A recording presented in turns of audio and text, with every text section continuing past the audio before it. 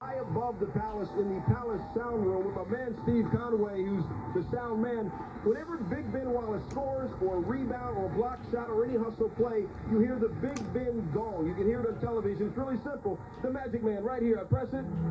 The big gong. Now, I asked Ben, I said, there's no way you hear that because you're too focused, right? He said, oh, absolutely not. He said, I listen for it. If I do something, I'm thinking, hey, where's my gong? Steve Conway, the man with the gong, Al. He's probably mystified right now. Bryant, boy, he's not even close tonight. Ben Wallace, here comes the gong.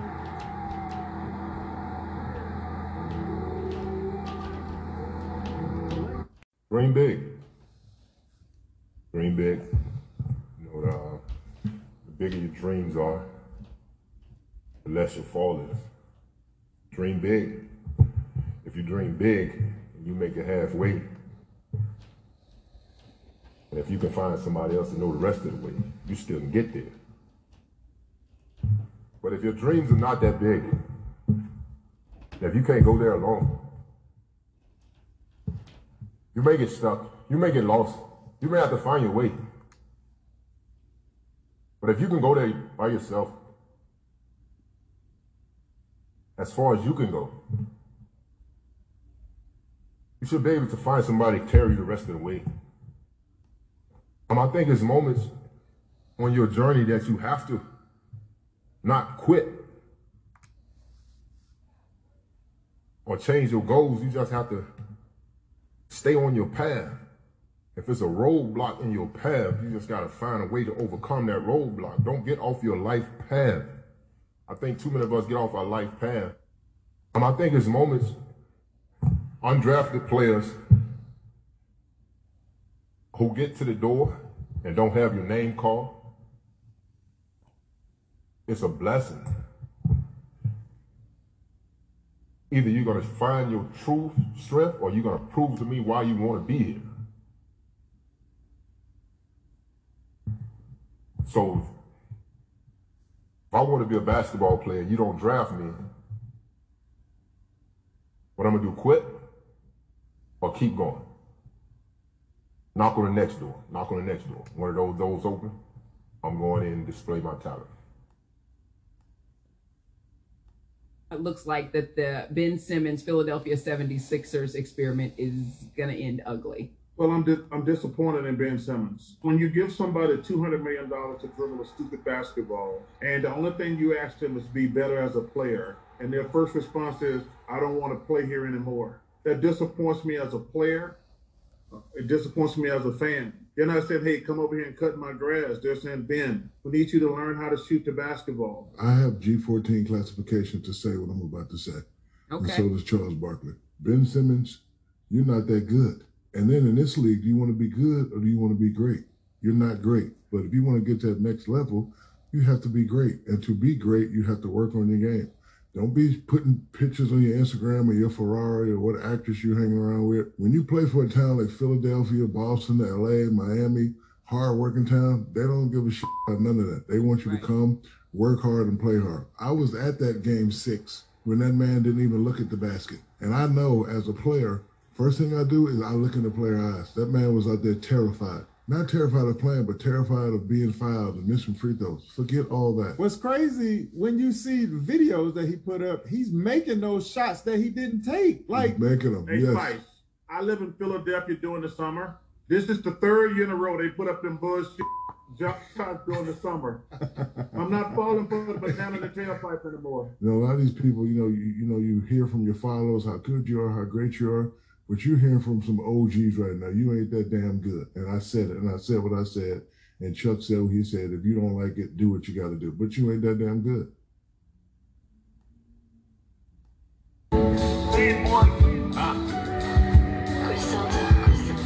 The butcher. Yeah.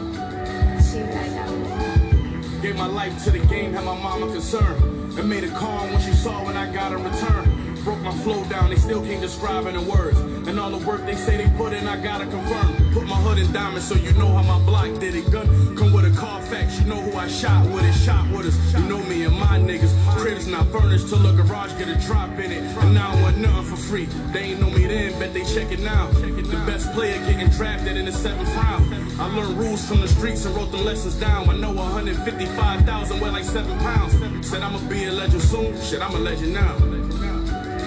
That's real shit. Said I'ma be a legend soon, I'm a legend now. Yeah, 50,000 in the draw at the W with some bitches. And every time I score, it's a W for the villains. I'm somewhere in the hood, elbow rubbing with all the dealers. Saying because of you, we ain't been as comfortable in a minute. I beat a lot of charges, this money you got a part in. I'm a boss, so my hoes too bougie for Olive Garden. Rap circles round niggas, that's my department. Put a block in the trunk soon as I got tired of talking. Money don't make you solid, it just make you 10 times more of the person you are before you got it. And all my jewels VIP drunk, where it's crowded. And I can't call the bitch by a name, cause I forgot it. Let's go. Said I'ma be a legend soon, shit, I'm a legend now. That's real shit. Said I'ma be a legend soon, I'm a legend now. Yeah, Cut it, cut it, cut it. Oh boy. Whoop, whoop. Yeah. This is the late edition of New Music Fridays. I mean, it's Saturday.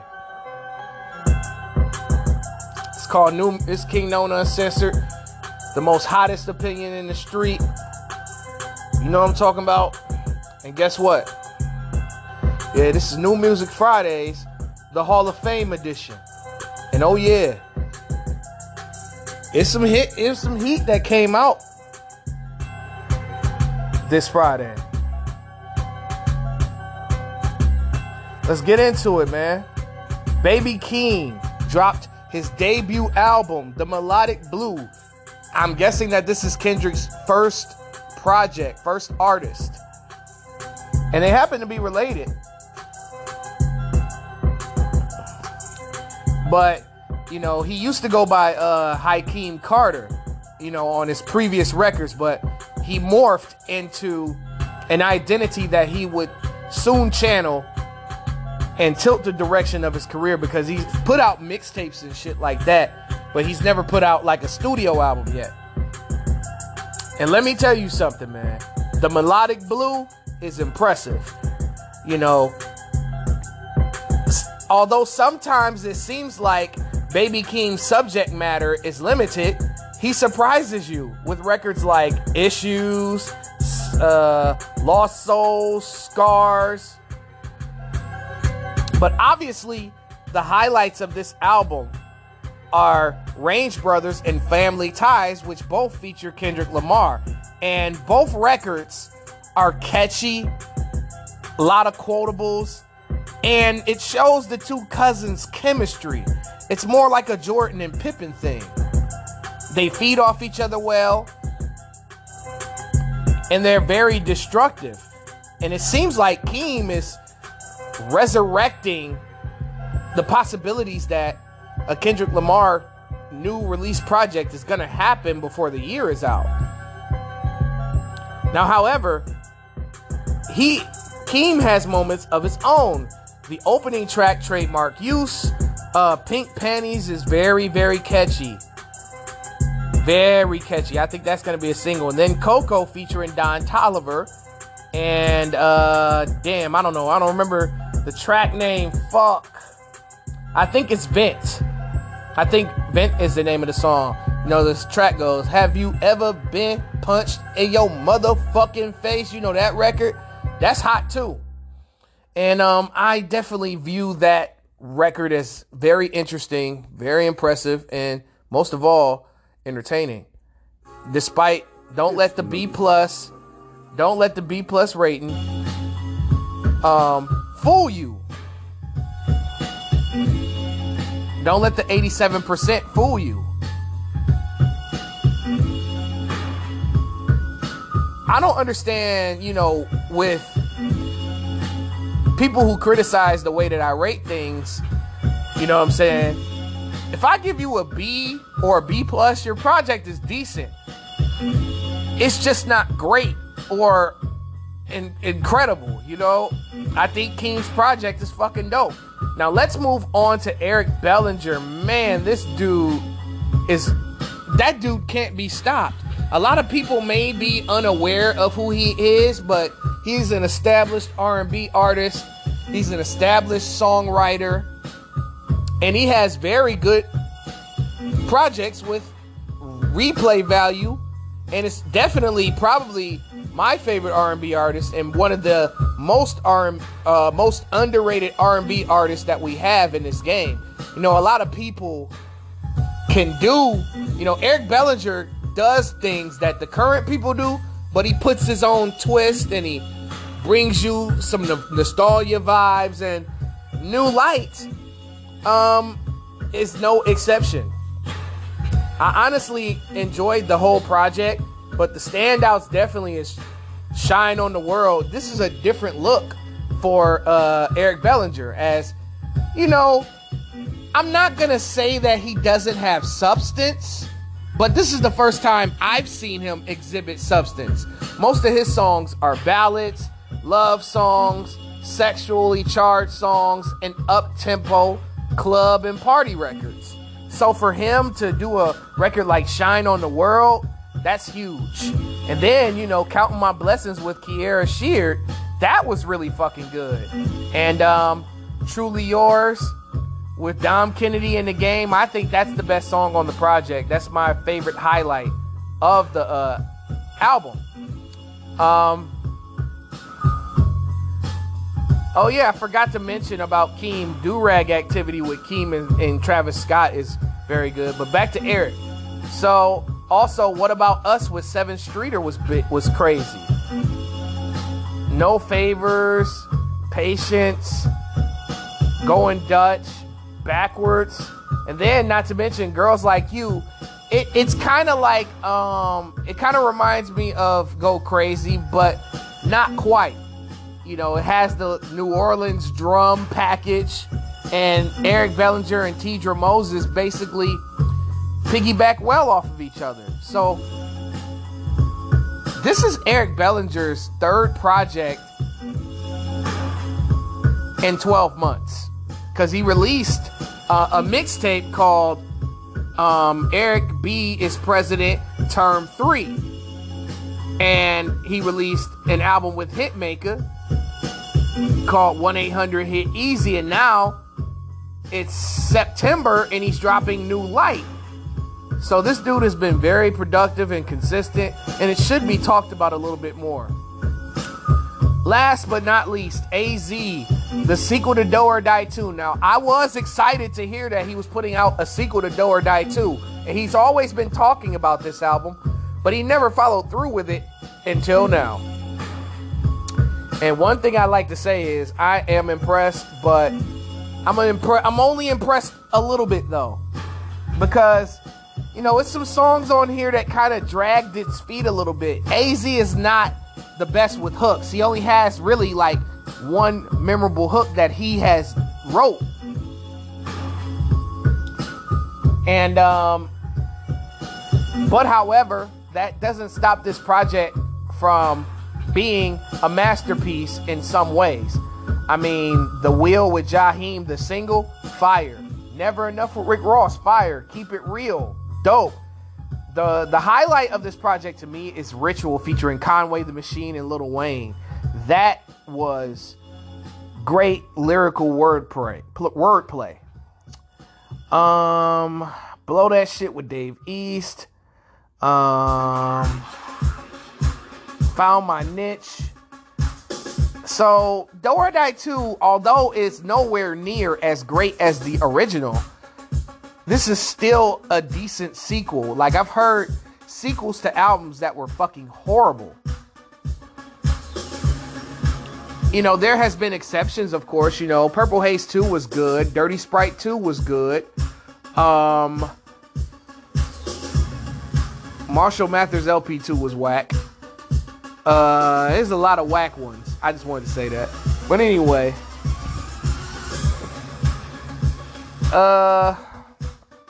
AZ showed why I put him in my top 50. rappers of all time, because he may not be the greatest rapper of all time, but his lyrical ability is something that you can't deny. Now let's move on to NBA 2K. My thoughts on NBA 2K. I like it better than I did last year, because last year's animation was a little bit too cartoonish for me. This year is a little bit more smooth. The dribbling is a whole lot better. You know, you can get into your moves a whole lot better. Meanwhile, you know, 2K21, I really couldn't do the dribbling that well. This dribbling on here is a little bit more smooth. I played with a few teams, a few players, and I kind of like the ability to attack the basket a lot better than I did last year. The post game's a little bit better. This is definitely better than 21 and 20 by far. The soundtrack is pretty damn good. These are songs that I like that are on this soundtrack. It's decent, but it's not fucking with mine, and I will post a link in the description box. I have a 2K playlist that is going to be placed on Spotify. It's currently on Spotify right now as we speak, just under simply titled NBA 2K22. I will post a link in the description box just in case you don't like NBA 2K22's list and you want to move over to mine. That would be great. So I will post a link to the playlist on my Spotify. All right. The Los Angeles Lakers send Marc Gasol to the Memphis Grizzlies for a couple of picks, and Marc Gasol decided that he wants to go to Spain to link up with his family. So this means that low-key, this man is retiring. I mean, he's homesick. He wants to be with his family. I can respect that. But, you know, that's all I can really say about that. Hall of Fame has been announced. Now, Bill Russell is going back into the Hall of Fame once again, this time as a head coach. Bill Russell was the first African-American head coach ever, and the first ever player coach. And he played and coached two of his teams to 2 championships. So I can see why they put him back into the Hall of Fame. So this nigga gonna have 2 Hall of Fame jackets, 2 Hall of Fame trophies. Shout out to Bill Russell. Now, we got to talk about the Hall of Fame finalists and the Hall of Famers that have been chosen.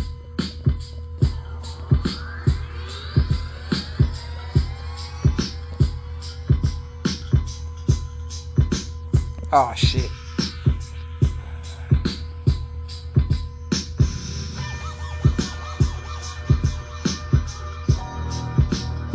All right. Chris Bosh is a Hall of Famer, y'all. Man, Chris Bosh has had a lot of ups and a couple of and a lot of downs throughout his long career. You know, Bosh got his start as a member of the 2003 NBA draft class. And yes, I am not reading off of anything. This is all freestyle. You know, I just wrote down the subjects and I'm attacking them one by one. But anyway, right? He was a part of that illustrious 2003 draft class that included Carmelo, LeBron, Dwayne Wade, David West, Kyle Korver, you know. One of the more controversial NBA drafts as well.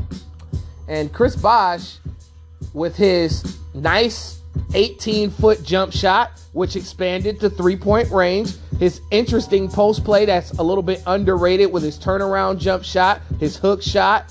You know, he was criticized earlier in his career for not having defense, but once he signed with the Miami Heat, he worked to get better on the defensive end and to become a better three-point shooter. Because obviously, you know, the offense was being ran through LeBron and Dwayne Wade. And Chris Bosh would be open on a whole lot of plays and hit big shots for them. And for a forward that size, he was very explosive. That's why they're comparing Evan Mobley to him. And I just want to congratulate Chris Bosh for not only his career, but his 2 championships that he helped LeBron and Dwayne Wade get. Because he doesn't get enough credit for what he contributed to that team. And he is always an afterthought. But you're going to get your credit at Kingknown Uncensored, my nigga. Chris Webber, long overdue. This man should have been in the Hall of Fame a bunch of summers ago. I think they were playing around with Chris Webber because of the Fab Five controversy and everything. So it was a huge holdback for him. But once he finally got in, it was a proud moment for me to see Jalen Rose congratulate him as well. That was really big on Jalen Rose because they had been feuding for the last 15 years. And to do that on a platform as big as ESPN, it was just beautiful.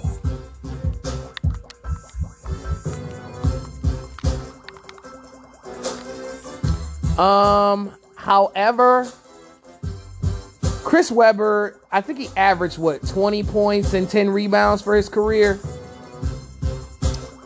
That's not easy to do, especially when you had a knee surgery that changes your athleticism and your explosiveness, because Chris Webber was explosive.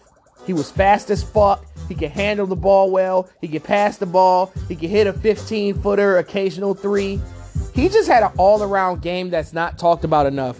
They talk about his stint on Sacramento the most, obviously, because he's the most notable player in Sacramento Kings history. And he was a part of that controversial series in 2002 where the referees literally cheated for the Los Angeles Lakers because Tim Donaghy was caught betting on games and he had to do jail time for that.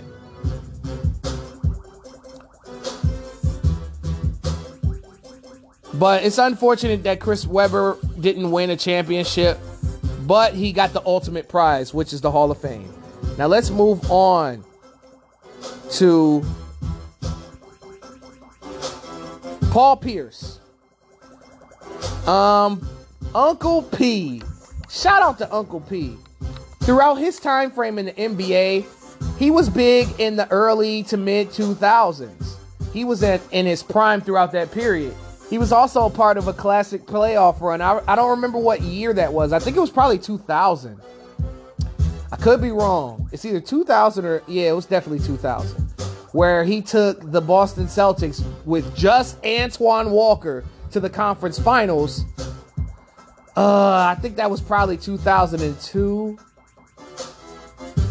Yeah, it was 2002. And they was in an epic battle with the New Jersey Nets back in the day with J. Kidd and Kmart. And then, the Boston Celtics went on a downward spiral as Paul Pierce ended up finding a way to bring Kevin Garnett and Ray Allen to the Boston Celtics because the three of them were on losing teams and they wanted to win a championship. Now, a lot of people say that this is the first time that the Miami Heat situation happened and they were a super team and they were a big three. Yeah, they were a big three the first year. But all those other years, they aged. Paul was the youngest. I think Paul was like, I don't know. Let me check how old he was in 2008 when they got together, because that 2008 Celtics team was a great team. I got to give them that, because they had veteran savvy. They had the youth of Rondo and Perk and Big Baby Davis and Leon Poe, and then they had the veteran leadership of Sam Cassell and PJ Brown and KG and all those boys. You know what I'm saying?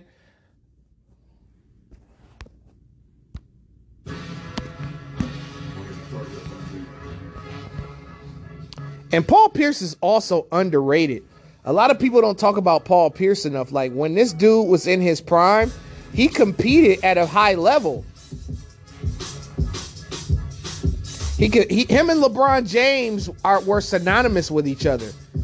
They would go back and forth and back and forth. Sometimes Paul would beat him. Sometimes LeBron would beat him. It wasn't like LeBron just dominated this dude. LeBron didn't really dominate him until the Celtics got age.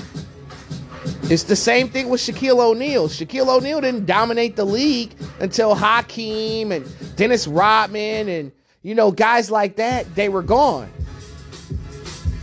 And Shaq was probably one of the very few big men in the league that could dominate at a high level. Oh yeah, and the Ewings. I forgot about Patrick.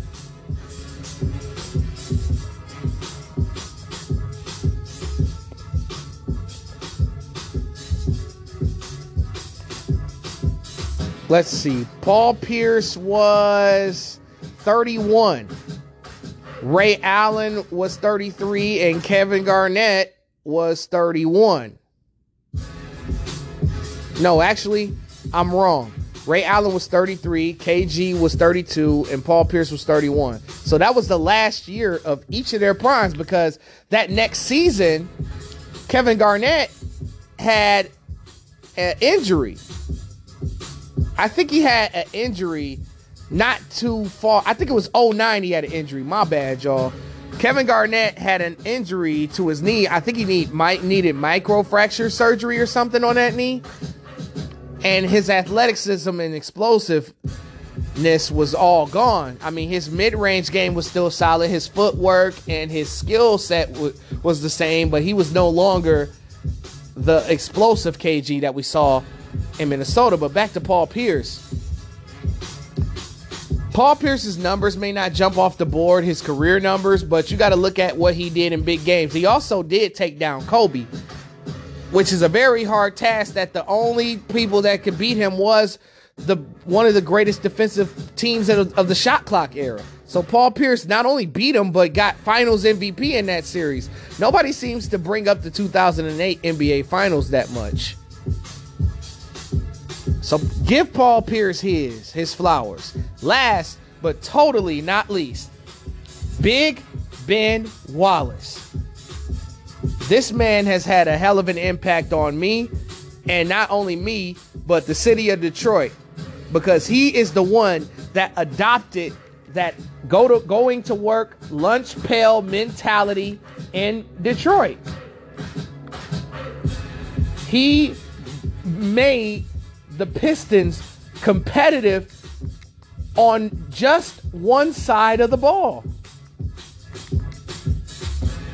Can you believe that? One side of the ball.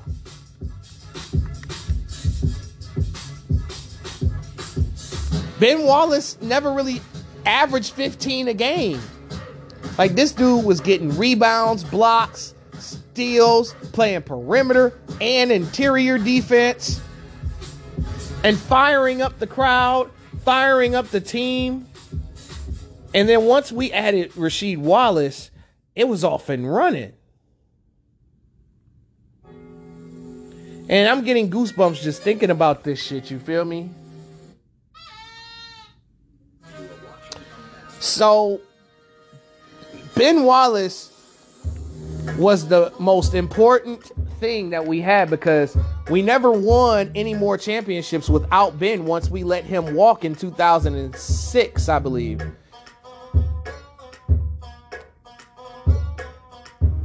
We lost our identity, and that was why it was so easy for LeBron and them to whoop our ass in 2007, because we had no rim protectors. Rasheed Wallace was past his defensive prime. He barely played defense to begin with, but when he came here and Ben Wallace was next to that guy, they developed a bond. And when you lose your other half, you're never the same without your other half. There's people that have defied that, you know, like Kobe Bryant. It's kind of hard to win without your guy. You know, Magic couldn't win without Kareem. You know what I'm saying? Kareem won without Oscar, 5 more times. But Ben Wallace always took on the other team's best player, best big man, whether it be Duncan, Shaq, you know what I'm saying? It could be anyone. Amari Stoudemire, he guarded everybody. And he was undersized. He was 6'9", and he's the first undrafted player to ever go to the Hall of Fame. Do you realize how big this is for him? He's got to be feeling the love and the respect and finally the ability to get his flowers. Ben Wallace was a top 20 player in the league and didn't score. That's how big of an impact. And then he was not only an all-star, but his teammates were all-stars. And Chauncey Billups, Richard Hamilton, Rasheed Wallace, all of those guys made the all-star team at once. And he was a supreme figurehead of team basketball. And the 04 Pistons proved that you didn't really necessarily need a star player to win a championship. However, though, the problem was they needed a star player to continue to be championship contenders instead of playoff contenders, because there's a major difference. A lot of teams can make the playoffs, but not everybody can win more than one championship.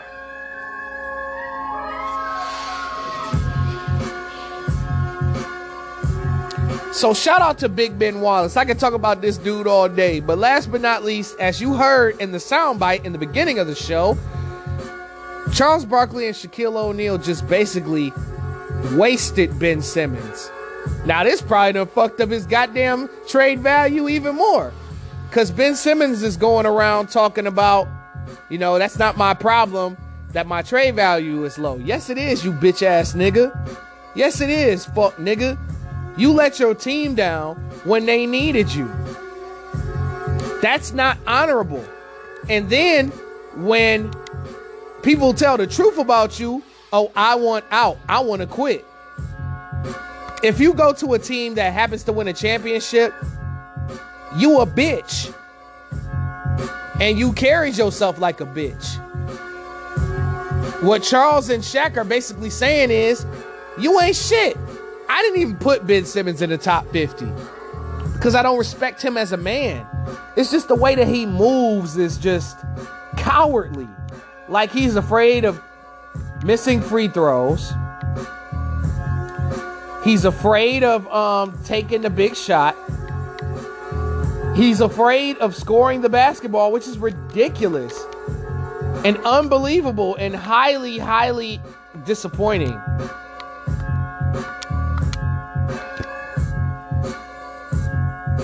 And his teammates have to be disappointed in him that this dude is really willing to quit because his team decided to tell the truth. His squad decided to be real and to say that he was disappointing. He was awful in that series against Atlanta. And Atlanta just didn't respect him at all. And literally nobody picked the Hawks to win that series. Me included. So the fact is that Simmons has to develop a mindset, because the simple fact is you don't have no Hort. You don't have no balls. And Kobe Bryant said it before he died that Ben Simmons is going to have to get a jump shot. A 15-footer at least. Something. Because he's only going to hold back the future teams that he joins. Now, unfortunately, Ben Simmons controls his career because he has a no-trade clause.